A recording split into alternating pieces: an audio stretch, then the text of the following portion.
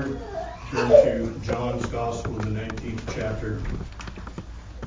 John 19, we take up where we left off. Verse 31, we'll be reading through verse 37. Therefore, because it was the preparation day, that the bodies should not remain on the cross on the Sabbath, for that Sabbath was a high day, the Jews asked Pilate that their legs might be broken and that they might be taken away. Then the soldiers came and broke the legs of the first and of the other who was crucified with him. But when they came to Jesus and saw that he was already dead, they did not break his legs. But one of the soldiers pierced his side with a spear, and immediately blood and water came out. And he who has seen has testified, and his testimony is true, and he knows that he is telling the truth, so that you may believe. For these things were done, that the scriptures should be fulfilled. Not one of his bones shall be broken. And again, another scripture says, they shall look on him first. Amen. Let us pray. O Lord our God, we rejoice to be before you, a people redeemed by the blood of Christ. We rejoice that you called us together on this day, a day of blessing and rest, a day of communion and fellowship with one another, but especially, Lord, with you. To come before the God who has made the heavens and the earth, the God who sees, the God who hears, the God who moves about through all his vast creation, accomplishing all his holy will.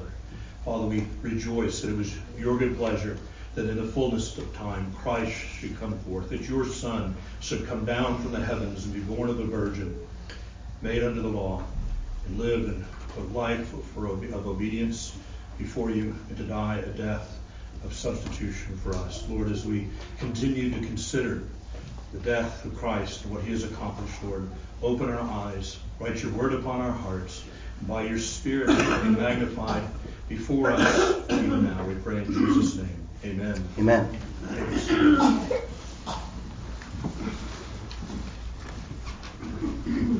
Some of you children have already begun to study some science enough, and even if you haven't had a lesson that says water is essential for life, you have some sense of that. You think back in August, you're outside playing and it's hot, and you're running around and you're thirsty. You need water. Water is essential for life. We hear how the scientists are sending probes out into the far reaches of the universe looking for a planet. Of course, most immediately looking at Mars for water. They want to find water there because there's just an understanding without water, there's not life. Most living organisms are made up of water. Plants and animals are mostly water. I've been told that if you take like a head of iceberg lettuce and how much water, it's like 99% water. Even our own bodies are a significant portion of water. To take away water is to take away life. Life depends upon water. You will remember that as Moses led the Israelites out of Egypt and across the wilderness, the people grumbled as they went along on more than one occasion. Why? Because they had no water. They were in a wilderness place, a desert place, and there was no water. God commanded Moses to strike the rock at Horeb with the rod that he had carried. And God opened the rock to give life-sustaining water. Water flowed from the rock. Now listen to what God told Moses before he struck the rock. He says, behold, I will stand before you there on the rock in Horeb, and you shall strike the rock, and water will come out of it, that the people may drink. Israel was sinning. They were grumbling, murmuring, complaining against Moses and against God. And yet God presented himself at the rock, that he would be struck for the sins of his people, that in striking him water, life-giving water, would flow from them, literal water. For that event of the rock that was struck there, the life-giving water that came from that rock, is a picture of what we have in our text before us. Christ, the rock, who was struck, and water and blood poured forth from him. The Apostle Paul wrote the church at Corinth, teaching them that the rock at Horeb was a spiritual rock, he says. This is in 1 Corinthians 10:4. He said that was a spiritual rock, and that rock was Christ. Christ is the rock that is struck that sinners might have life. Commentators on John's Gospels have said that if you squeeze the Gospel of John, water will pour from it. Remember in John chapter 2, the first miracle that we saw Jesus do? There was a wedding feast at Cana, and Jesus ordered the servants to fill 6 stone water pots with water. And then he performed a miracle, turning the water into wine. Wine, which is a gift from God to make man's heart merry. And thus the wedding festivities were sustained. Again, remember, it's a wedding. Think again of the wedding feast of the Lamb. We'll tie in that more in a little bit. Remember how Jesus then went to Sychar. John records it was necessary. He had an appointment to keep there to meet with a woman at Sychar beside Jacob's well. And he offered this woman living water. What did he say? He said that whoever would drink of the water that he would give would never thirst. Again, Jesus, of course, was offered himself the living water of everlasting life. Then in John chapter 5, we see Jesus meet with a man afflicted with an infirmity of 38 years of paralysis. Think about that, children. For 38 years. So something like as long as your parents have been alive. This man has not been able to move. He had long hoped that someone might help him into the waters, because the pool of water there was said that if the water was stirred, someone that got in there first would be healed. And he had hoped and longed for that, but there he lay. But Jesus took the place of the waters in the pool. He healed the man. By this, Jesus showed that he was the river that Ezekiel had seen flowing out from the temple of God. And on each side, trees grew and brought forth fruit, as recorded in Ezekiel 47, brought forth their fruit to be food and their leaves for medicine. A picture of the Christ who would come, giving life-sustaining food, and even medicine for the healing of the nations. All of this was building to the Feast of Booths that John recorded in John chapter 7. On the last day, the great day of the feast, Jesus stood and cried out, "If anyone thirsts, let him come to me and drink. He who believes in me, as the scripture has said, out of his heart will flow rivers of living water." John then explained that Jesus spoke this concerning the Spirit, whom those believing in him would receive. For the Holy Spirit was not yet given, because Jesus was not yet glorified. Jesus sending the Spirit, the life-giving Spirit. So what is Jesus teaching? He's teaching that the living water that he gives, that comes from him, is through and by the Holy Spirit. It's the Holy Spirit that went forth from God in the beginning and hovered over the face of the deep and brought forth life. It was the Spirit of God that, after God had formed Adam out of the dust of the earth, that he breathed life into Adam. The breath of God, the Spirit of God. And it was the Spirit that entered that multitude. Remember the valley of dry bones of Ezekiel? Dead, dry bones. Ezekiel prophesies they come together, prophesies again they're clothed with flesh, and yet there's no life. And then he prophesies the four winds, and the Spirit comes and breathes life into that multitude. Again, a picture of the gospel going forth first to the Jew and then to the Gentile. It's by the Spirit that life is given. We could say much more of the significance of water in John's gospel. The blind man, blind from birth, he received his sight. When was it, children? And he went and he washed his eyes in the pool of Siloam. Jesus then washing the disciples' feet. But we must go on. If we look back just a few verses, in verse 28, what do we see? Jesus said after this, knowing that all things were accomplished, that the scripture might be fulfilled, said, "I thirst." Mark this.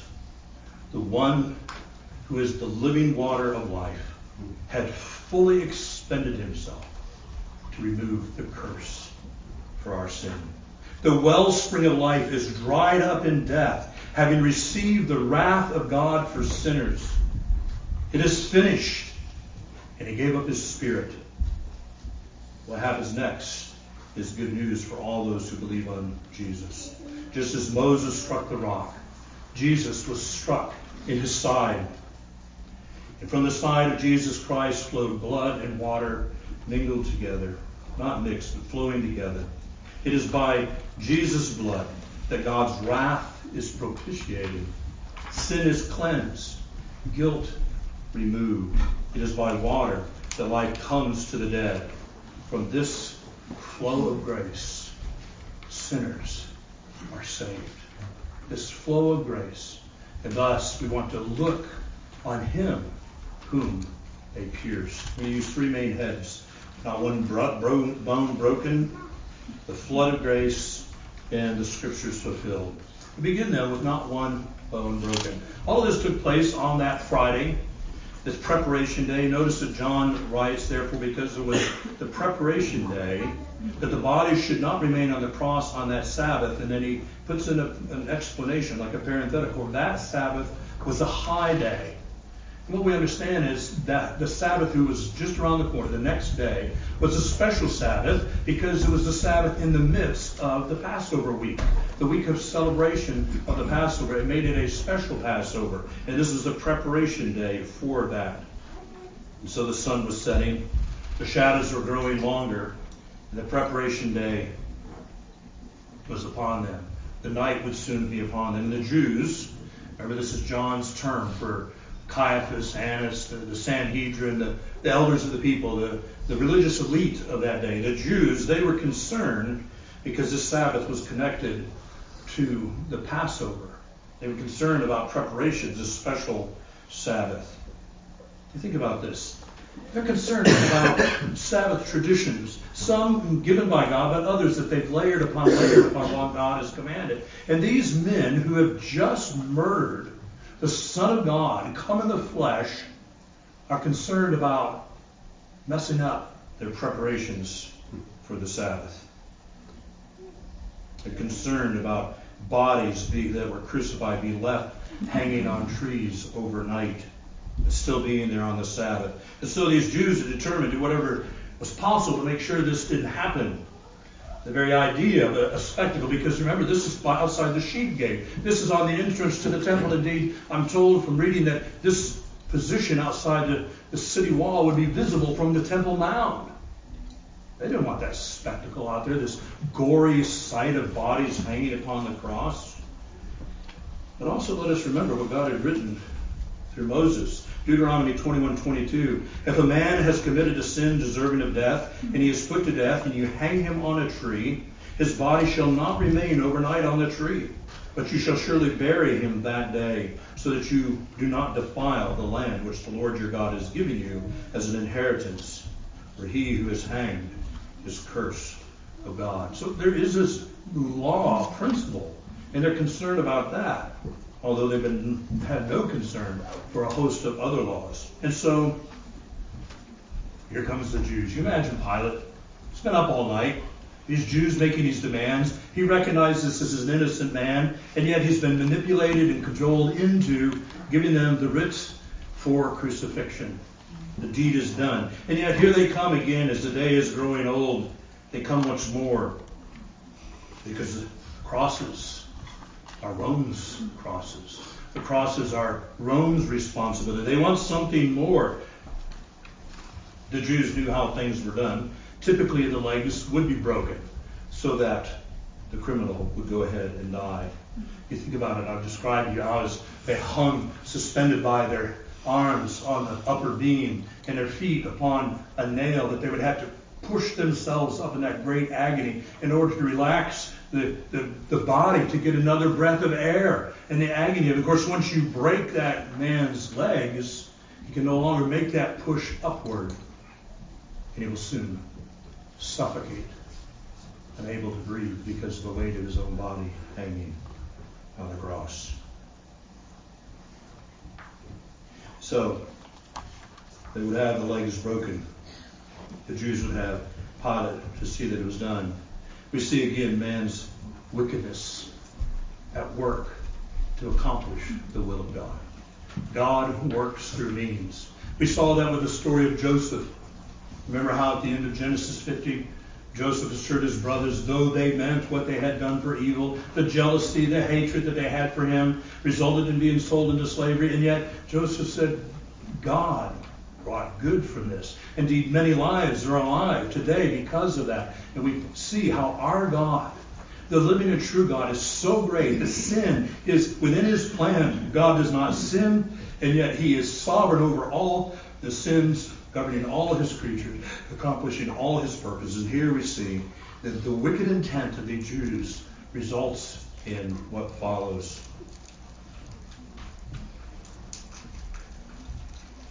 Pilate would not have cared. And indeed, it was typical Roman practice that the crucified would be left to hang for days. This was like a big billboard, if you will, children. It's like Rome would say, this is what we do to criminals. And people would come to the city, they'd see the ghastly spectacle of these broken bodies. No doubt wonder what they had done. And fear would be struck into them. Pilate had no concern if they hung there and even began to decompose. Rome had no tolerance for crime, but also they were brutal. But God had a plan. What was it that God had foretold?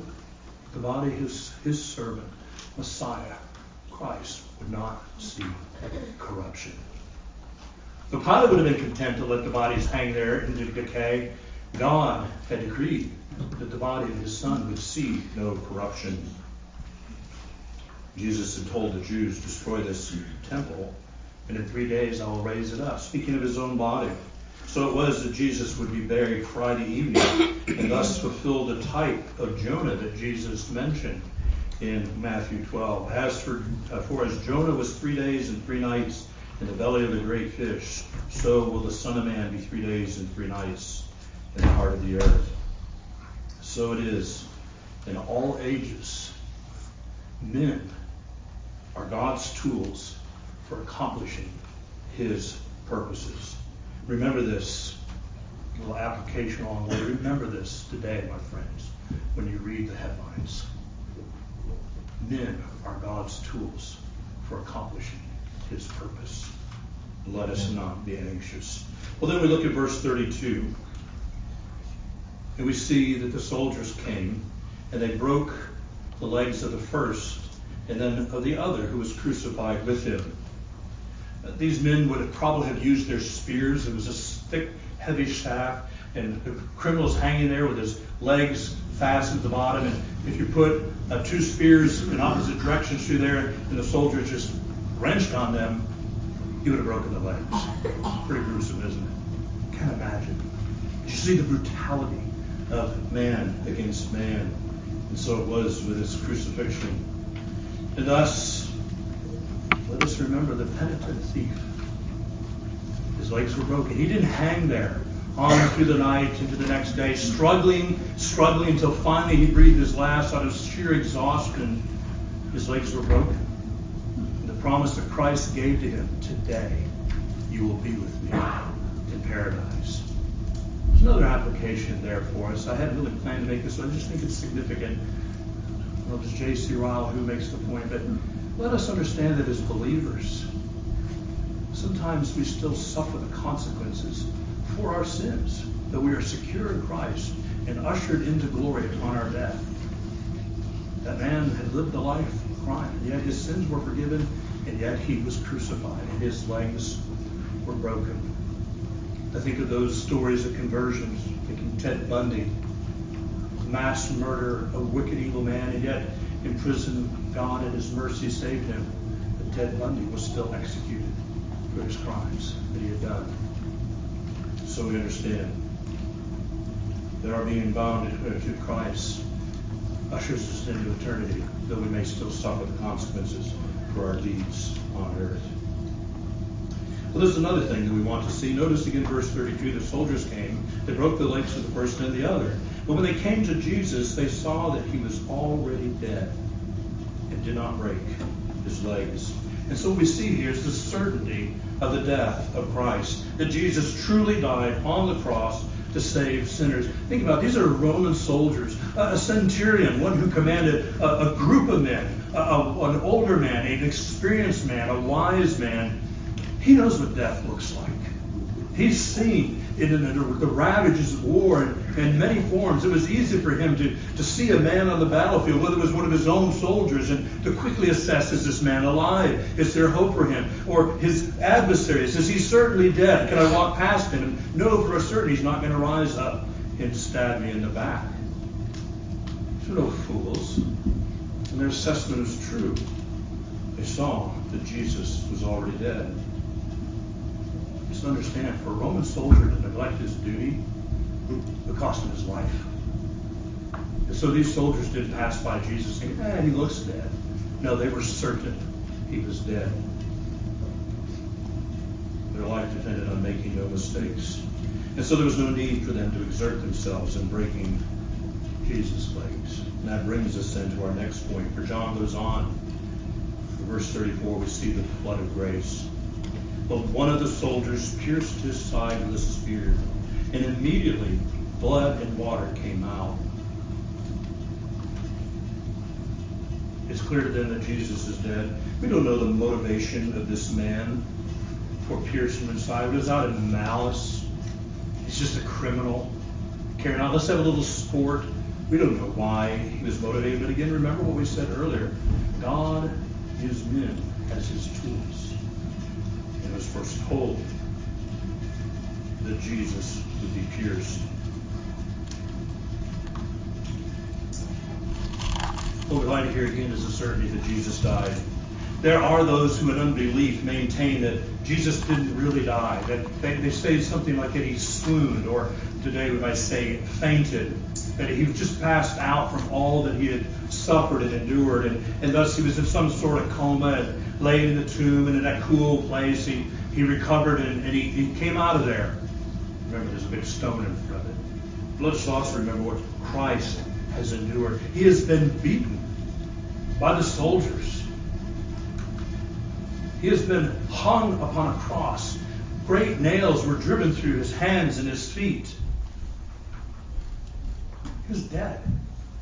Again, as we said, the soldiers would have made no mistake. But even then, this piercing in his side would have assured it if there was any doubt. And John is testifying that there is no doubt. Because, see, John's writing his gospel quite some time, decades after these events took place. And there are already those, particularly among the Jews, who are arguing all sorts of things. Remember, the Jews maintained that his disciples came in the night and stole the body away. They're maintaining that he didn't really die. He was fainted and then he got out of the tomb. There was a host of ideas. There was the rise of Gnosticism that Jesus didn't really have a body like men, that he was something other. There was all these errors already. And what's under attack is the cross and Christ and him crucified. This is what men always assail. It's what the liberals of our day assail, and now it's the progressives of our day, that they want no cross, no bloodshed, no sin. And they make a mockery of these. And yet John is saying, no, for a certain. They took and placed a spear. This Roman soldier, we can be almost entirely certain, would have been right-handed, and thus he would hit Jesus from the left side, going under the ribs, right on up in, and the tip of his spear piercing the heart of Christ. There's a sac that holds our organs, and there's this buildup of water. The lymph in our system would have been out around it with all this suffering, as well as the blood. And this is what poured forth when the pierce was made in Jesus' side. There's this great wound, leaving no question Jesus was dead. And so what we see here is a real death and a true sacrifice for sin. Without a real death, there's no real resurrection. And without a real resurrection, there's no real Christianity. That's what Paul writes in 1 Corinthians. If Jesus wasn't raised from the dead, then we of all people are without hope. But Jesus really died. He really was raised again. Our one true religion is built on the sure foundation that Jesus died for sinners. Jesus died in the place of sinners to pay the penalty for their sin, but he rose again to give eternal life. Amen. It is a certainty. J.C. Ryle gets it right when he says, little indeed did that reckless Roman soldier dream that he was a mighty helper in our holy religion when he thrust his spear into our Lord's side. So John tells us blood and water came up. Now, much has been written on this topic. I've read a number of commentators who have read a host of commentators. You need to understand when a commentator writes a commentary, he pretty much reads everything that's available, reputable and otherwise. He looks at the whole of the story as he writes. I did not do that. I read reputable commentators, and they've said that the commentators they had all kinds of wild explanations about the significance of the blood of the water. Some have outrageously claimed that this points to the sacraments, the baptism, the Lord's Supper. But this does no real good, as Ryle says, and it brings no real honor to the sacraments. It tends to vulgarize them and bring them into contempt. Amen. This is not a connection to the sacraments. If we look to what God said through the prophet Zechariah, we can gain some understanding. In Zechariah 13:1, we read, "In that day a fountain shall be opened for the house of David, and for the inhabitants of Jerusalem, for sin and for uncleanness."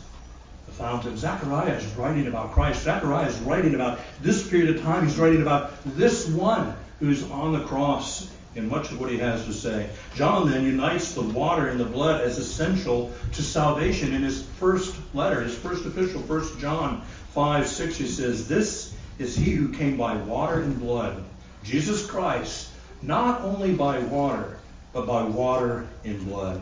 John sees the significance, tying these two together. And we know from the Word of God that blood is essential for atonement to take place.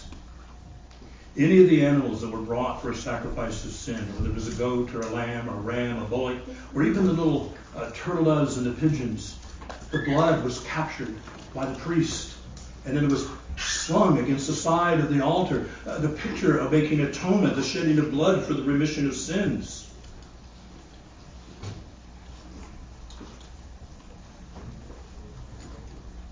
I'm going to remember what Jesus said in John chapter 6:53 when he's talking about blood, his blood being essential for salvation. Jesus says, "Most assuredly I say to you, unless you eat the flesh of the Son of Man and drink his blood, you have no life in you. Whoever eats my flesh and drinks my blood has eternal life, and I'll raise him up at the last day." Let's remember what was proclaimed, what was taught at that time when we went through this. This is not about the sacrament. This is something that the sacrament points to. This is about what Christ has accomplished. Now just remember that we learned that Jesus was declaring, when he said this, when he speaks of eating his flesh and drinking his blood, he's not requiring cannibalism. He's not talking literally, physically eating his body, drinking his blood. He means by this that as he gave himself as a vicarious sacrifice for sin, suffering in our place, he's offering up himself body and soul on the cross, even as we see here in John 19. In his human nature, he was going to die an eternal death. That's what Jesus was talking about in John 6. And here we see it. He's going to die in our place. He's going to die the death we deserve. The Father so loved the world that he gave his Son wholly. That is, in the whole of him and completely as a sacrifice for sin. He was a whole burnt offering, as it were. And Jesus declares that he will then give his flesh for the life of the world.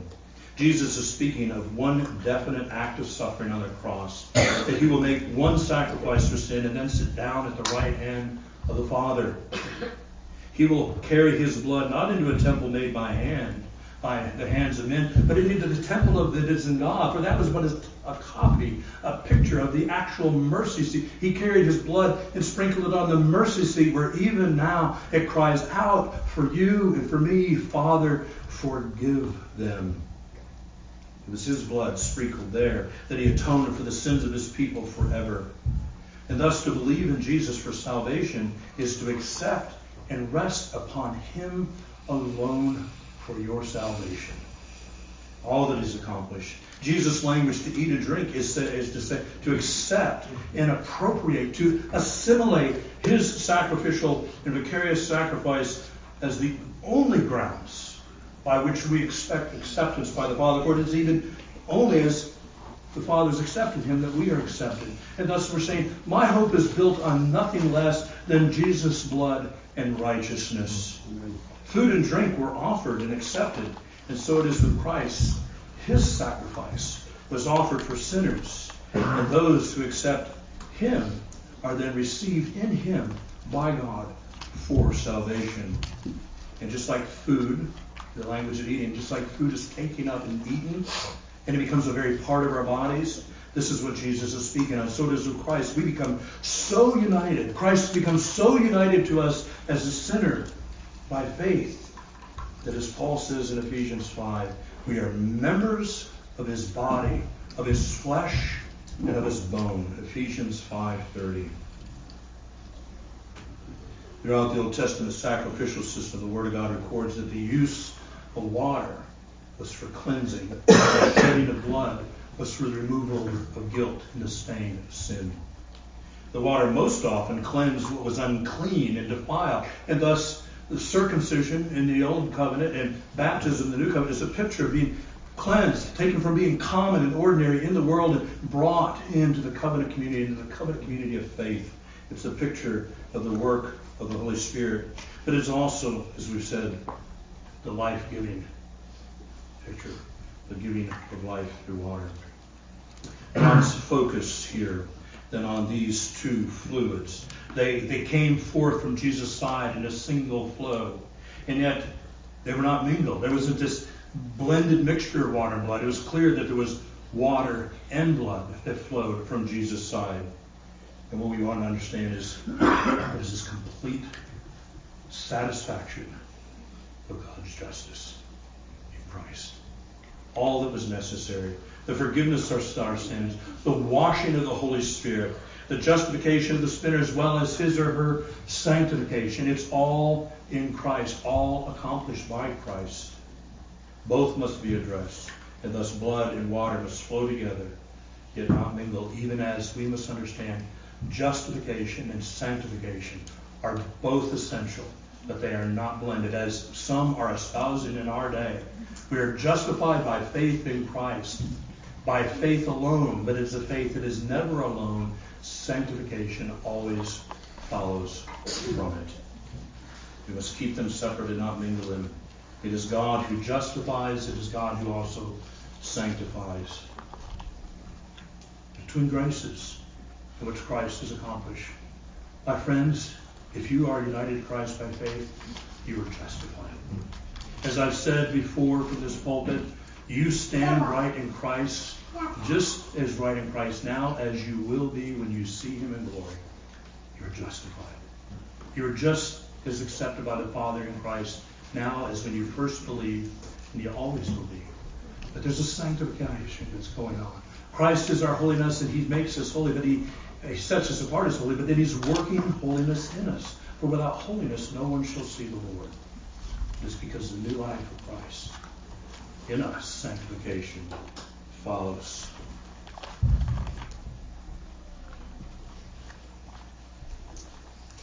Something else that's a beautiful picture here.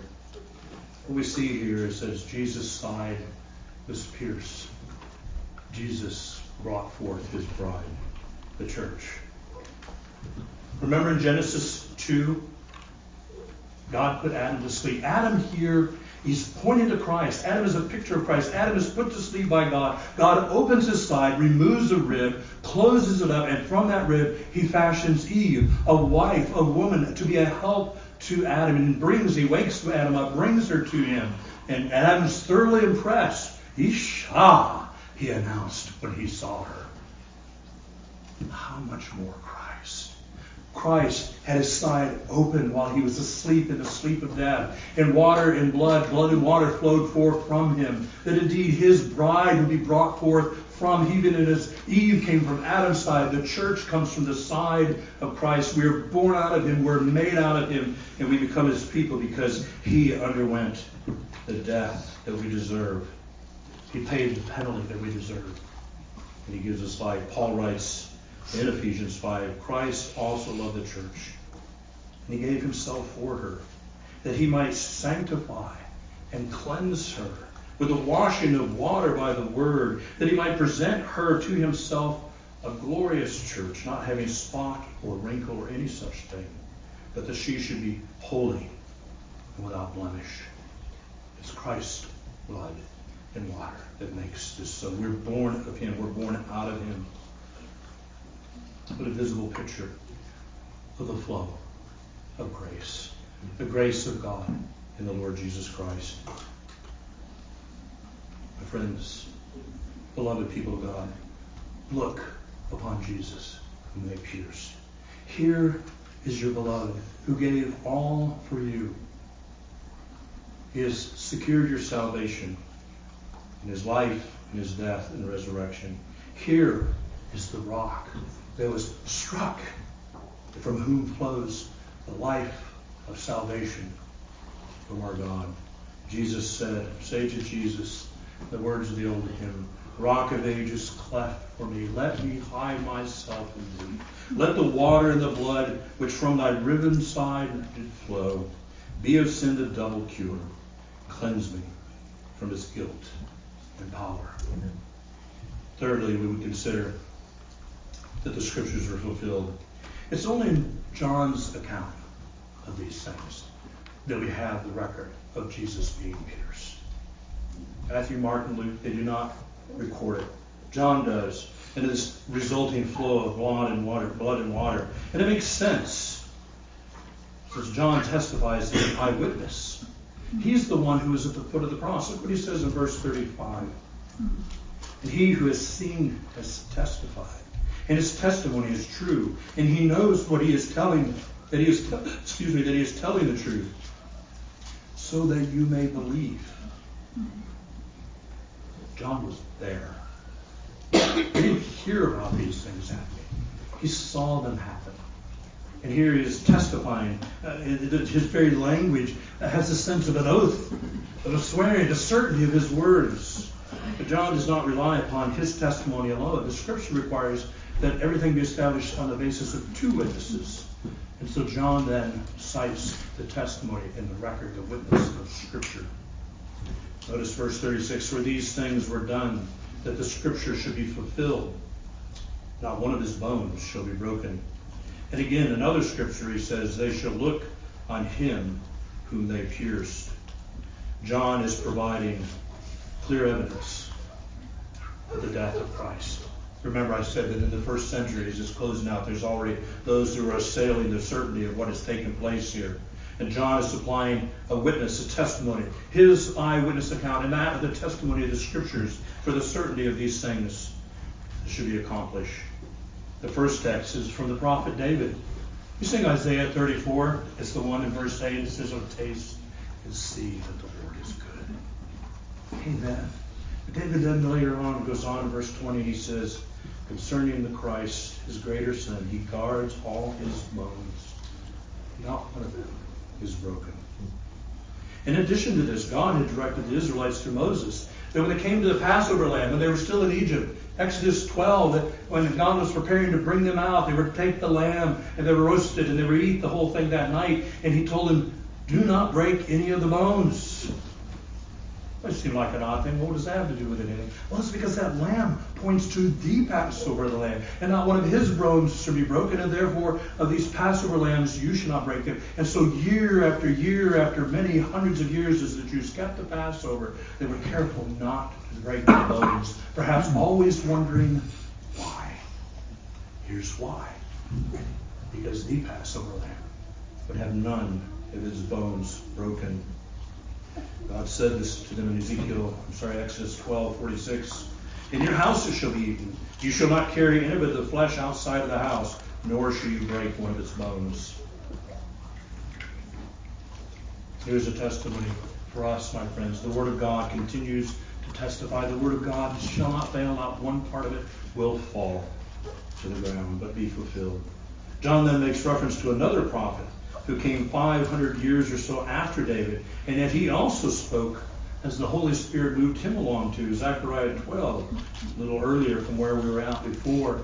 Zechariah writes in verse 10, I will pour out on the house of David, this is God speaking, I will pour out on the house of David and on the inhabitants of Jerusalem the spirit of grace and supplication.